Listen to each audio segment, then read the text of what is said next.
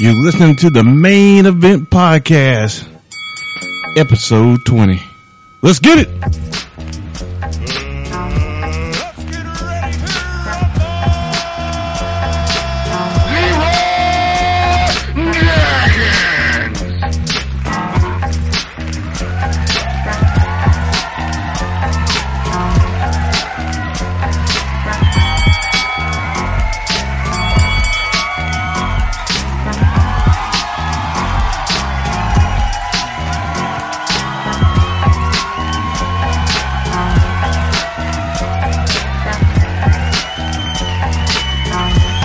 You're listening to the Main Event.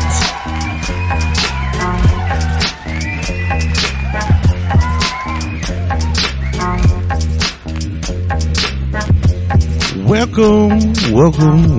The doors of the church are now open.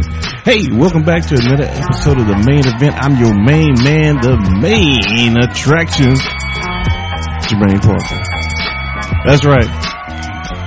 You get another weekly dose of me and my bullshit. I'd rather be with you and all your bullshit. Anyway, welcome back.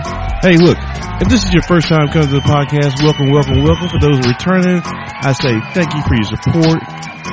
Without you, this is just me talking to the microphone. You are the world's greatest audience, and I love you so much. Hey, do me a favor.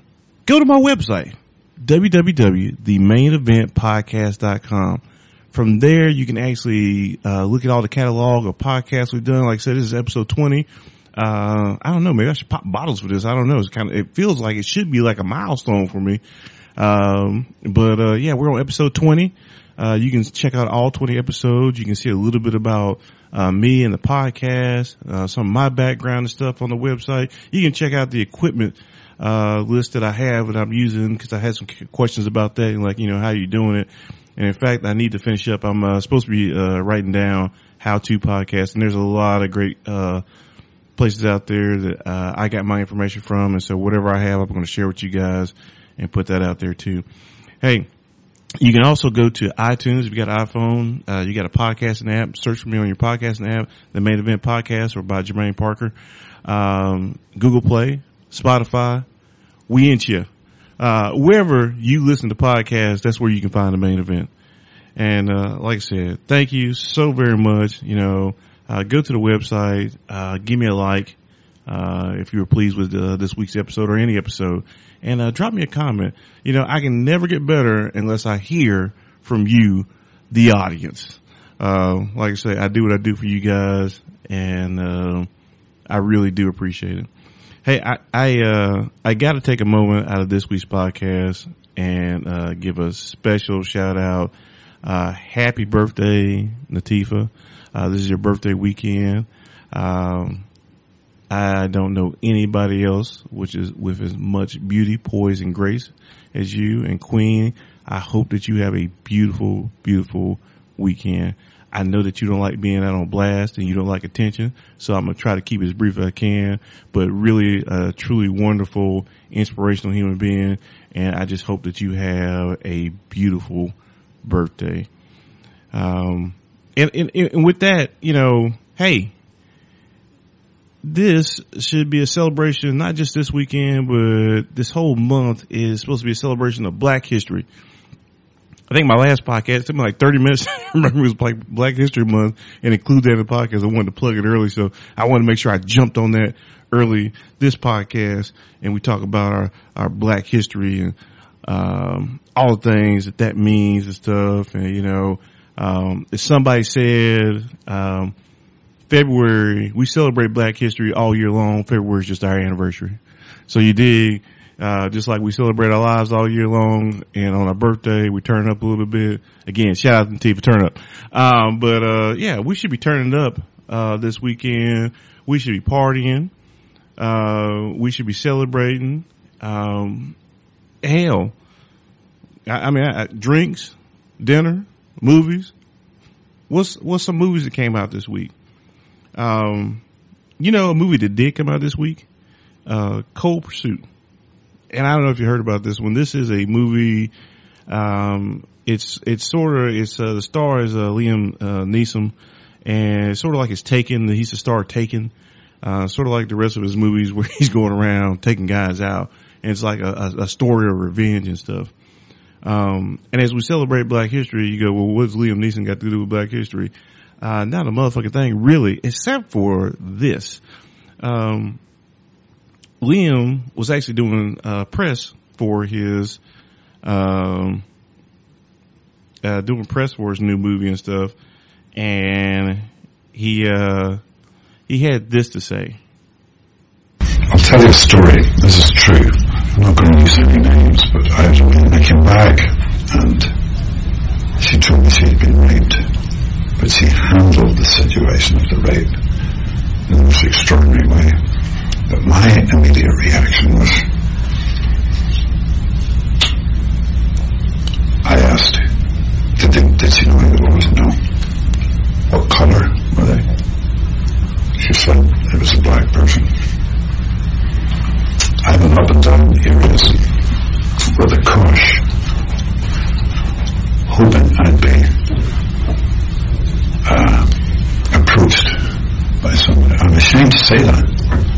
And I did it for maybe a week, hoping some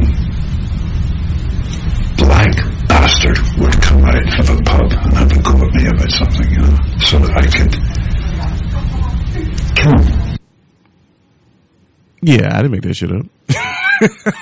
Why in the middle of our celebration do we always get interrupted by this bullshit? Actually, you know, again, you know, this is just our anniversary month, and we suffer through this kind of bullshit all the time. And so let me unpack this for you, because I always say context is key. And although immediately offensive, and so Cold Pursuit, I hear, was trashed at the box office this week, and it probably had something to do with this clip. If you listen to the entire interview, what Liam was trying to, he was trying to talk about, he understood that, like his character in the movie, revenge and stuff, because he had this friend and he wanted to get revenge. And so, I mean, you just heard my man, you know, he's talking about he wanted to kill any black bastard he saw, to get back for this revenge. So, you know, when we talk about Black History Month, really it's in my household, it's education for other people. Because we talk about Black history and contributions and the greatness that is us, year round, for my girls and stuff. But, we truly like to educate and share our culture, with other people during Black History Month. And it seems that a lot of people ain't getting the damn message. Now, I will say that Liam actually, he goes on to say that he saw out some help for his anger and stuff like that. You know, I think he's Catholic, so he went to the Catholic church and was a priest and some other stuff. And, you know, and he says, I'm ashamed to admit it. Really, honestly, I think he was telling the story as a example of how revenge doesn't lead anywhere, and how he was ashamed that he even felt like that and stuff. And I think he should be able to tell his truth. I really do. I think that he should be able to share and tell his truth, especially if it's for the edification of other people, the betterment, their upliftment, where they go, okay, well, Liam Neeson had these feelings too and stuff. The only thing that I don't think that he was really ready for was the blowback that he received, because of that. And because you know, nobody wants to think that they're racist. And I don't know how many other things you could say, that will qualify, for some racist ass shit. Because so, you know, in the revenge category, if somebody was to do something to my child, I wouldn't lay that at the feet of an entire race. I'd lay that squarely on the shoulders of this person who did something to my child. And that's where the overt, racism, I mean, you go, well, he didn't do anything. But that dude was he literally was walking around. He said, now he's ashamed of it, but he literally was walking around, and there was some innocent dude that could have got fucked up because he had a weapon. The kid got fucked up because he's taking out his anger and stuff and pushing that onto black people as a collective. And that's dangerous. That's that kind of narrow-mindedness, that kind of that narrative that has been put out there over and over again, whether it was people talking about super predators or whether it's, black guys are extremely athletic, the stereotypes and stuff that are put out there about black men and the superhuman agility and strength. And that's the reason that you got to go full bore when you're dealing with black dudes, because if a black dude get a hold of you like goddamn bull, you just got to hang on and stuff. That over exaggeration or masculinity and shit, used to pervert and justify when people go to extremes when they're around black men, because we're scary as hell.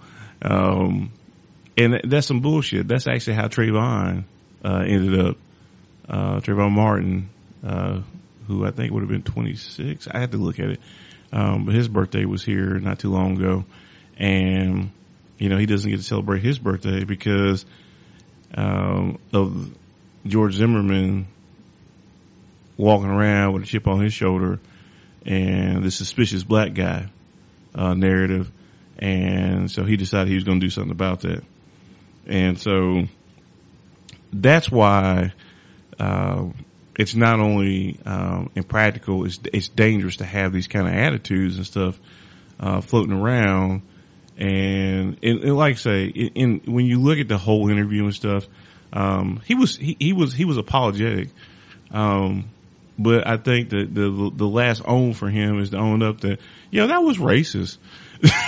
You know what I mean? That was racist. It's easy to get mad at stuff. It really is. It's easy to get mad at stuff, and it's human nature again. As a father, I'm protecting my children. Something happens to my children and stuff. But I lay that down on the offender and not the general's, I was going to say the gender because it rhymed, but that's some bullshit. But yeah, you know what I mean? I was going to lay that down on everybody. It just goes to that person. One of the things, and believe me, I've talked about this on, past podcasts. Slavery was over in 1863.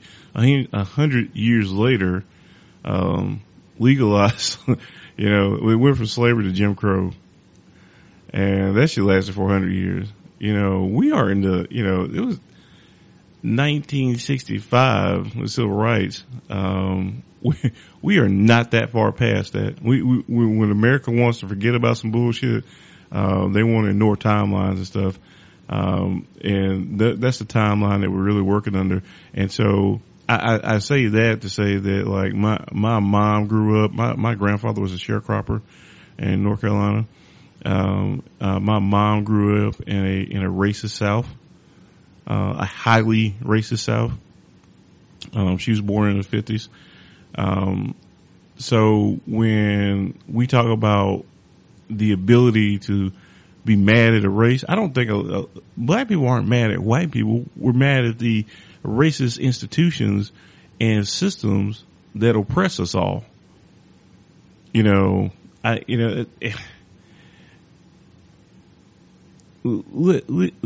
you fucked up. That's it. You just own it. I'm glad that he tried to tell a story, and I kind of get where he's coming from, but he's still racist and still fucked up to say. It was. I almost want to tell people, here's the deal. If you have done something racist, and I hesitate to say this, keep that shit to yourself. Just keep it to yourself, unless you think now, because that shit right there, that shit would have never came out. Liam Neeson would have never ever had to explain that to anybody. Not one damn time. Now there's some other shit that you might do that you might have to explain. I don't know if like you were the governor of Virginia and there were some blackface photos of you, maybe not. You admitted to it one day, next day you didn't. And then find out that there's more people in Virginia. Now, if anybody's surprised that there's people doing racist shit in Virginia, again, look at your timelines, look at your histories, go walk around.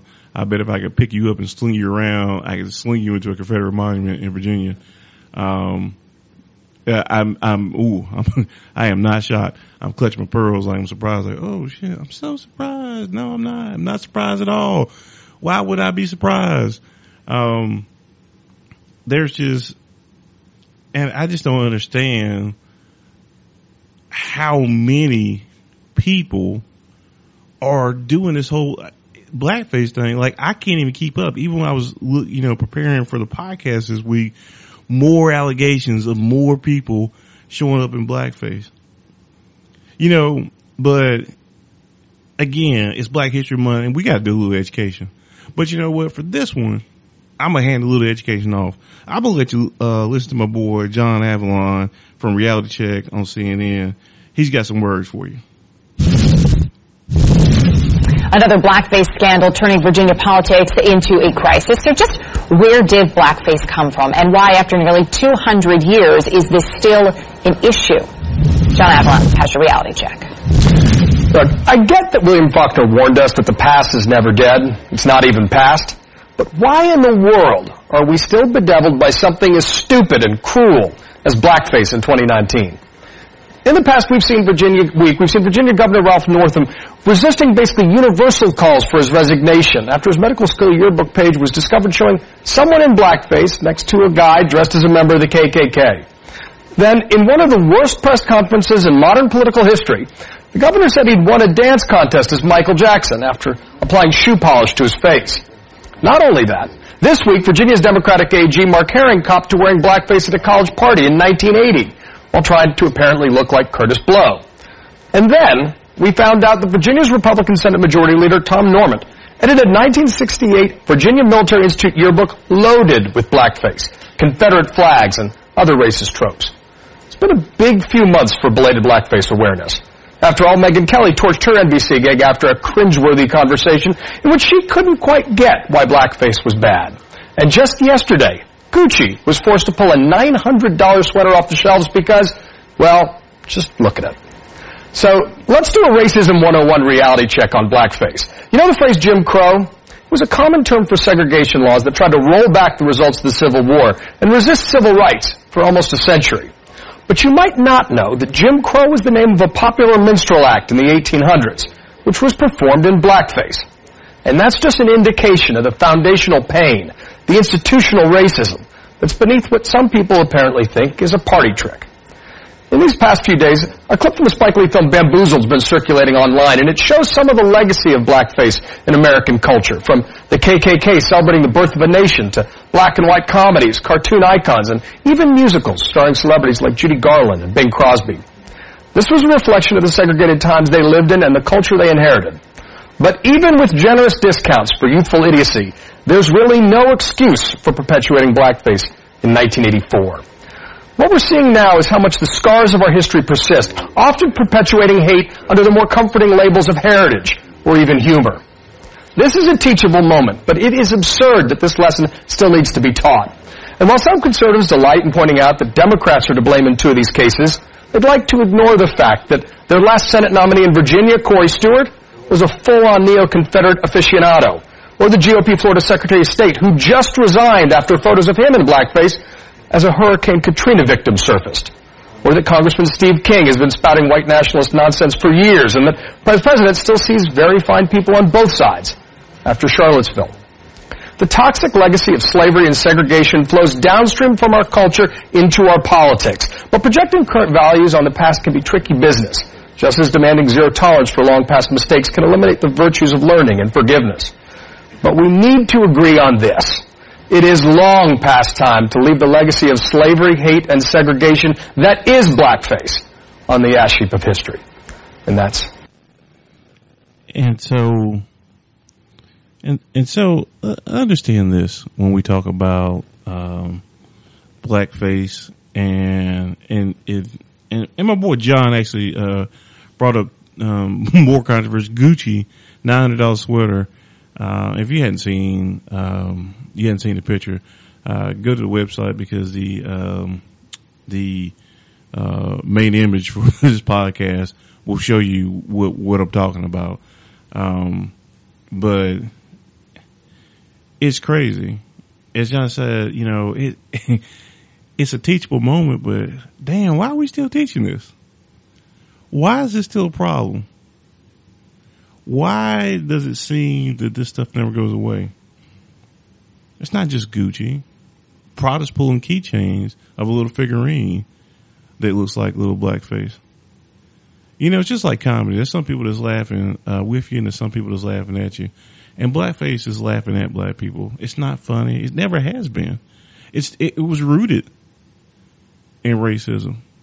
For people to think that it's okay is crazy to me, especially now. You know, in a society that claims to have come so far and wants to be absolved of any past wrongdoings, we seem to have a knack for bringing up shit and reinventing the same racism over and over, just turning it over and over again. You know, like I said, it's Black History Month. This is not how we want to spend our month. You know, when you still have people out there in blackface, when you have a senator from Mississippi, Cindy Hyde Smith, talking about she'd be front row at a lynching. You got Steve King, who's for years popped off with racially insensitive shit. And these are our leaders, supposedly. And what we like to do, or what society would like to do, is try to make this a here and there kind of thing, and, you know, just a spot here and a spot there. But that's not what it is. And I know a lot of people go, well, man, that was 30 years ago. Here's the problem with racism. It's like a disease where you can never know if anybody's really cured. I don't know that the governor is cured of his perceptions, which are dangerous. You know, D.L. Hughley likes to say that the most dangerous place that a black person can live is in a white person's imagination. Because in that imagination, I could be anything, and it makes me anything, and it makes me dangerous. It makes me subhuman, and it makes me vulnerable to being persecuted because people are afraid of something that I'm not really. And so these caricatures of black people have really got to stop. Like I said, a lot of people say, well, look at his policy since then, and look at his behavior and the things that he's done since then. And I'm all about redemption. I really am. Am I going to sit here and tell you that I'm the same person I was 20 years ago? I'm just not. A lot of things about me have changed for the good and for the bad, and I'm just not the same person. I don't believe the same things that I believed and stuff. But again, how do we know? And, you know, it's one of those things like we were talking about, you know, in the Governor Norton's case. You know, there was one guy in blackface, there's one guy in a Klan hood. You know why they wore hoods? They wore hoods so when they went back to being police officers, when they went back to being your doctors and your lawyers and the mayor, when they were the DA, that you didn't know what was still in their hearts. And that's kind of what we're talking about when you do this kind of stuff. We don't know what's in your heart. You know, Liam Neeson, you know, he kind of expressed what was in his heart. And he sounded remorseful for it, and I'm willing to, me personally, and I don't speak for black people. In fact, there's not one person that speaks for all black people. Just in case this Black History Month, we will educate people on that too. We don't have a national representative. I know there's a lot of people out there who would like to claim the title of national black representative. It's not Kanye. It's not Candace Owens. It's not none of the little fucktards out there. You know, we are not that kind of organized where we allow a certain number of people to speak for us. But for me, because I could kind of hear the pain in his voice, man, because he was really embarrassed by having that thought. And I think a lot of people are embarrassed when they have those thoughts too. Especially now, if you're like me, you have grown and stuff, and you're ashamed of some of the stuff that you've done in your past. And you just kind of want the past to be the past, but when it comes up, the challenge is to accept it, acknowledge it, and talk about how you learn from it and what you're going to do more in the future along the lines of saying that I'm past that and that's no longer who I am. Cause for me, I look at all that and I think to myself, we really have come a long way in a short amount of time because it hasn't been that long, but we still got a ways to go. They say you can't heal what you don't reveal. In America, we have to reveal a lot of this stuff so we can acknowledge it and then move forward. You're never going to move forward if you're hiding the things from your past and you don't acknowledge that they actually happened and they had impact. And it was less about what you thought or what you wanted and what actually happened. I'll be the first one to say that there's a lot of stuff that I've done that has impacted other people, and it was not my intent to hurt anybody. It truly wasn't. But that's what happened, and I had to suffer with those consequences, the repercussions of my actions, no matter what the intent was. Like I say, it's Black History Month, and we talk about Black excellence and stuff, but there gets to be a point where you got to stand up and you've had enough. And I tell people, I'm not going to be triggered every week by this socially engineered shit to keep you distracted out there. But it does seem like a lot. I was sitting there and I came across this clip, and I don't ever think I actually heard Rosa Parks, speak, but it's Black History Month. And, if you don't get it nowhere else, I never heard her speak, but it kind of goes to what I'm saying about just being done. As I can remember, during my lifetime, I resisted the idea of being mistreated and pushed around because of my race. And I felt that all people should be free regardless of their color. And when the driver demanded that we give up this seat, I felt that the time had come to not take it anymore. I had had enough, and this was truly the end of being pushed around. And it is. Sometimes you just got to stand up and go, you know what, that's the end. I'm not going to do it anymore. And so, with all that being said, Black History Month, we need a do-over. We might have to go into March. Because there's just been so much, it's been so much bullshit in the first couple weeks of Black History Month. It's kind of killing the brother. We try to celebrate and uplift the people and stuff, and we continue to have the same over conversations and stuff. And it's important that we move past that stuff. That if we need to have a conversation, let's have a conversation, but then let's move forward. You can't always be settled down in the way that you used to do things. You got to be able to move forward. And to that end, let's talk about a little bit of leadership. So I'm an Air Force guy. I've been in the Air Force for almost 22 years, between 2 and April. And we've had a lot of good change in the military, at least in the airport, in my standpoint. And we actually have the Chief Master Sergeant of the Air Force, highest ranking enlisted guy in the Air Force, Chief Master Sergeant Wright, who has been called Enlisted Jesus. And I can see why. Really, really sharp guy. When you talk about Black history, he's a black man. He is an excellent role model and has handled himself with far better the grace and dignity than I believe I can muster.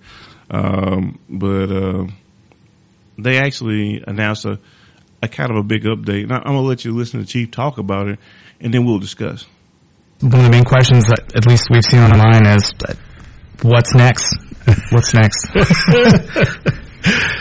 So So the big thing that'll come up next is the elimination of the testing, and WAPS testing for senior non-commissioned officers.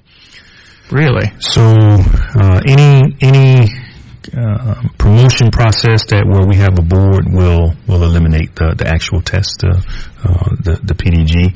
And I know not everybody agrees, not everybody thinks this is the greatest idea, but same thing. So we've been talking about this for about a year and a half now.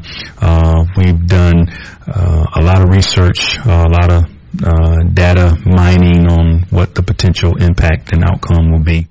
And what it really came down to is, in order for me and every commander and senior leader in the Air Force, what gives us the greatest level of confidence that we're promoting the right people.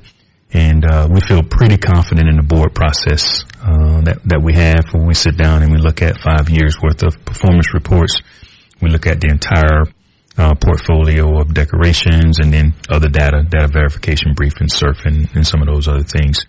And we feel pretty confident that we can select the right leaders based upon their performance and what they've done in terms of how well they've led, the level of job responsibility, breadth of experience, and all those things that we look at on a board. And so we really no longer need the test. So, Chief, why do you think getting rid of the senior NCO WAPS is a good thing for the Air Force? Yeah, so I think it's a good thing for a couple of reasons. Number one is I'm very confident in the board process that we use to select our senior leaders. So we take a look at 5 years worth of performance data and then an entire career's worth of decorations. So really an entire career's worth of performance data, and then other things through the basic information.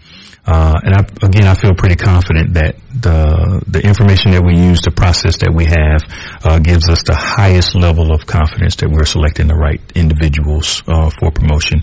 And frankly, we no longer need the test as a discriminator. One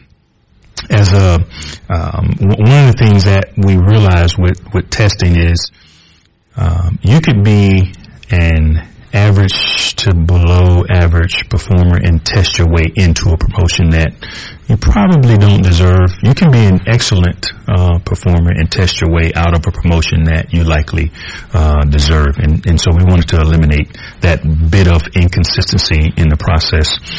And by the way, one of the fringe benefits, I would say, is, we get to give senior non-commissioned officers a ton of time back. So most of us, I would say, spend anywhere from 4 to 8 months studying, preparing, really memorizing the things from the PFE. Now you can use that time to focus on family, your own personal resilience, taking care of your airmen, your cat, your dog, whatever things you want to do at that time. But primarily, I think this is a good thing because, again, it really focuses, who we're promoting to our highest ranks. It places the focus on their performance, what they've actually done in the career, those things that we value. And so, and like I mentioned before, there will be, I think, some dissenting opinions, which is okay, and we've taken all that into consideration, but for the most part, our data has shown us that this is the right move for the Air Force right now. So for you non-military types, in the Air Force, what happens is, active duty Air Force, is that there are several tests that guys have to do, and they're on a testing cycle for when they make their ranks from E1, from E5 to E9. Your first couple ranks are time based. You get like E4 at 3 years, I think it is. But after that, you start testing for rank. And it's not just testing. It's supposed to be a total person concept where they're looking at your awards and decorations and some other things too. But and your performance appraisals, your written performance appraisals and stuff. And so what the Air Force has decided to do is to kind of reclaim its time. And so for the last 3 ranks, they're gonna take away the testing part of it, because there's actually a board that sits down and reviews packages and stuff. And as the chief was talking about, It's kind of been the theory that a lot of people who aren't really good test takers, miss promotion opportunities, and people who are get promotion opportunities when maybe they didn't deserve it. And, so it's a small change with a big effect. And so, Enlisted Jesus, Chief Master Sergeant Wright, has been doing that kind of stuff. In fact, when we talk about, performance reports, the enlisted performance reports, one of the things they got rid of was the E3 enlisted performance report. This is a person who's been in the military for less than 2 years. Like, what am I grading them on? Not dying. So they got rid of some performance reports, and now they get rid of some testing and stuff. One of the other things that, they changed, I know they're looking at changing, some, PT, physical training requirements, changing the test to be more accurate to what you're doing instead of just some of the arbitrary, push-ups, sit-ups that we're doing. But one of the, they got, we're changing uniforms, getting rid of our ABUs, and just a lot of little changes and stuff. Small change, big effect. Just talking about getting time back. When you get to be up and long in the tooth like myself, based on your rank, there's so many years that you can stay in.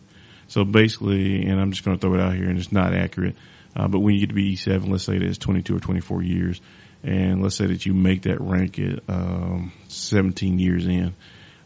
What you would normally have to do is every couple of years you'd have to go back and re-enlist. And so what that does is it starts a paperwork process over and over again. And what Chief Wright and his advisors came up with was that, you know what, if you're a senior guy and you become a senior NCO, E7 and above, we're not going to make you re-enlist. We're just going to extend out your enlistment to the end of whatever your rank will carry you to. And the misconception, because I put this on Facebook like 2 years ago when it came out, and people were like, they're letting people stay forever. And it was funny enough from people in the Air National Guard who had really stayed forever. But what it does is, or what the perception was from some people is that if you got a guy and he made 87, he was guaranteed to his 22 or 24 years. And that's not what they were saying. What they're saying is that we're just not going to do the paperwork anymore. We're going to do our paperwork all the way out to the end of what your rank will support. And now if your commander wants to get rid of you, or if you do something stupid, you're gone. But hopefully we've vetted you. You've got some rank on you, and you're in a position of leadership. Hopefully you're the right person for us, and we've done our job before we put you in that position. And that, at least for disciplinary reasons, we're not going to have to get rid of you. But it wasn't a ticket to stay as long as you want. It was just that, hey, every time we do this, we generate paperwork, in the squadrons, and just, we're just filing more paperwork. And while we only have so many hours in a day. Let's take that out of the equation and, get some of our time back. So we're just reclaiming our time. And so it's just little changes like that, that are important. So when I encourage people, this week when we talk about leadership and stuff, and as you listen to Enlisted, Jesus, Enlisted the Chief, it's a lot of small changes that they're making that are having really big impacts. And so in your leadership, I encourage you to look at some of the things that you can do just to get a little time back. Some of the small changes in your workplace and when you run your team and stuff like that, or you're running your small business, because a lot of times we're looking for big corrections, big results and stuff. And I'm telling you now that some of your smaller corrections that you make can yield you some of those big results, whether it be in time, whether you're giving it back to your employees, or you're just taking it away from an area that you really don't want to concentrate your time in. And that may be as simple as buying a program to automate a process for you. It could be as simple as looking at your processes and eliminating a step because that step is covered somewhere else. and you're just having a lot of duplicity in the things that you're doing, and you're wasting time touching things 2 or 3 times, when you only really need to be precise and touch it one time and be accountable and know what you're doing when you touch it. And that way you don't have to keep coming back over and over and over again, spin your wheels on the same thing over and over again. So, like I say, it's important, for, this week at least, when we're talking about leadership, to look at the things that you can do, small changes for big impact. I did want to end, I have offline talked to some people, and, we're talking about, some of the things that I was talking about in real estate, which, again, I'll be home. I said, man, I'm almost done with this course out here in Oklahoma. I'm almost back to Charlotte. Get at me. I got like 2 more weekends in Oklahoma. Hopefully, the weather holds out, schedules hold out, airplanes don't break, and I get to fly everything scheduled, and I can get out of here. And that would mean I only got 2 more weekends here. In that 3rd weekend, I'll be on my way back home. So hopefully, 3 weeks from now, I'll be on the road, headed back, and I'll still do a podcast, from wherever I am. Luckily for me, all my shit's mobile, so I'll make it happen. But, I've been talking about a lot of things with the real estate, because real estate, I think, is a great way for passive income. And, I was actually going to post some pictures on my, Instagram. I'm going to do that later on, maybe not today because I'm doing some study and stuff. But just some ideas for passive income. I've talked about them, and some people were asking me about some ideas and stuff. Now, here's what I'll say. They're just ideas. The first thing I would tell you, and I've said it before, is that if you can pay off your debts, then that you can consider that passive income. So if you pay off a $200, $300 car payment, then you can have that $200, $300 coming in, just like you were going to a payment, and you can do that, and you can start building up, looking for other things. You know, I've talked about the vending machines. I see things online talking about like, a laundromat. Okay, well, if you got that kind of big balling, I was thinking about some simpler things. But if you do have some money, like one of the things I put out there is like, like a truck, 18-wheeler. If you can find one and, just be the owner and find an operator, find a driver and split the profit for runs and stuff, you can make cash and help somebody else, make cash. Food trucks, I was personally looking at that, trying to figure out if I could invest in a food truck and then, get somebody in the food truck serving up delicious snacks and stuff, and then splitting the profit with them. That way I'm an investor in it, and I don't, believe me, you do not want my cooking. I always tell people I didn't get this big eating there, but I definitely I didn't last as long eating my own damn cooking. So just ideas that I want to put out there for you guys, for that passive income. Like I say, I got my license. Am I trying to sell you a house? Of course I'm trying to sell you a house.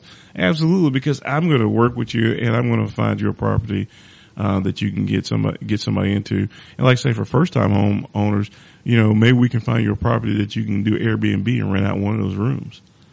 And that's your passive income. If you're single and you got like a 3-bedroom house, you need to make one of those rooms work for you. You don't need to let it sit there and be stagnant. You need to put that out there. And we can find you some property and stuff, to make that happen. It's been a good week. Like I said, it's Black History Month, and we probably need a do-over at least half of March. But we'll see what we can salvage in these last 2 weeks. Hey, don't be too distracted by what's going on. Stay focused, stay positive. That's one of my, things after, the beginning of the year for me. I'm trying to, not ignore, cause some of this shit you just can't ignore. You can only give people a pass, for some shit, for a little bit. You can't ignore everything. But what have we learned this week? We learned this week that, we're going to try to be more positive. that we're going to hold people accountable, but we're not going to hold ourselves hostage to these things that are going on, and they're so distracted we can't focus in on being able to better ourselves and make money. When it comes to leadership, we learned that we're going to make some small changes, looking for a big effect. And that's what you do with an airplane or even with a ship and stuff. You don't make big corrections on the rudder, or even when you're driving, you don't make those big sweeping corrections on the wheel and stuff. You make small corrections, and that's how you change your course and stuff. So that's what we want to do. We want to change course of all this conversation, whether it be the negative stuff, whether it be our inability to get our teams motivated, or we're just not where we want to be financially and stuff. We're going to make these small corrections. We're going to see a big change and stuff. And normally I go out on my outro music, but this week, in honor of Black History, I got his name is Yusuf Thomas, former Army guy, completely hilarious. Look for it. I'll tag him for his YouTube and Instagram stuff. Make some funny skits and stuff. And I thought this was a totally inappropriate song, but I'm gonna play it anyway because I love you guys and I want to put a smile on your face like I put a smile on my face listening to it. Cause sometimes it just be some bullshit. And if they did have Death Row Records back in the 1800s and stuff, I'm sure it would have sounded like this. Hey, on the way out, I love you guys. Thanks for showing up. It's The Main Event. Check out the podcast on www.themaineventpodcast.com, iTunes, Google Play, Spotify. Check me out. I'm your boy. Hit 'em up. Let's go. I ain't no motherfucking slave. 1863, bitch. Fuck out of here. I ain't picking shit today. You missed me with Happy birthday, T. Let's get it. First off, fuck master, KKK. Conflict where I be all fucking day. You claim to be my owner and you smashed my wife. Rich kids and good niggas be about that life. Trying to back you like sheets on a bitch. Or you shoot your house niggas up some coon ass bitches.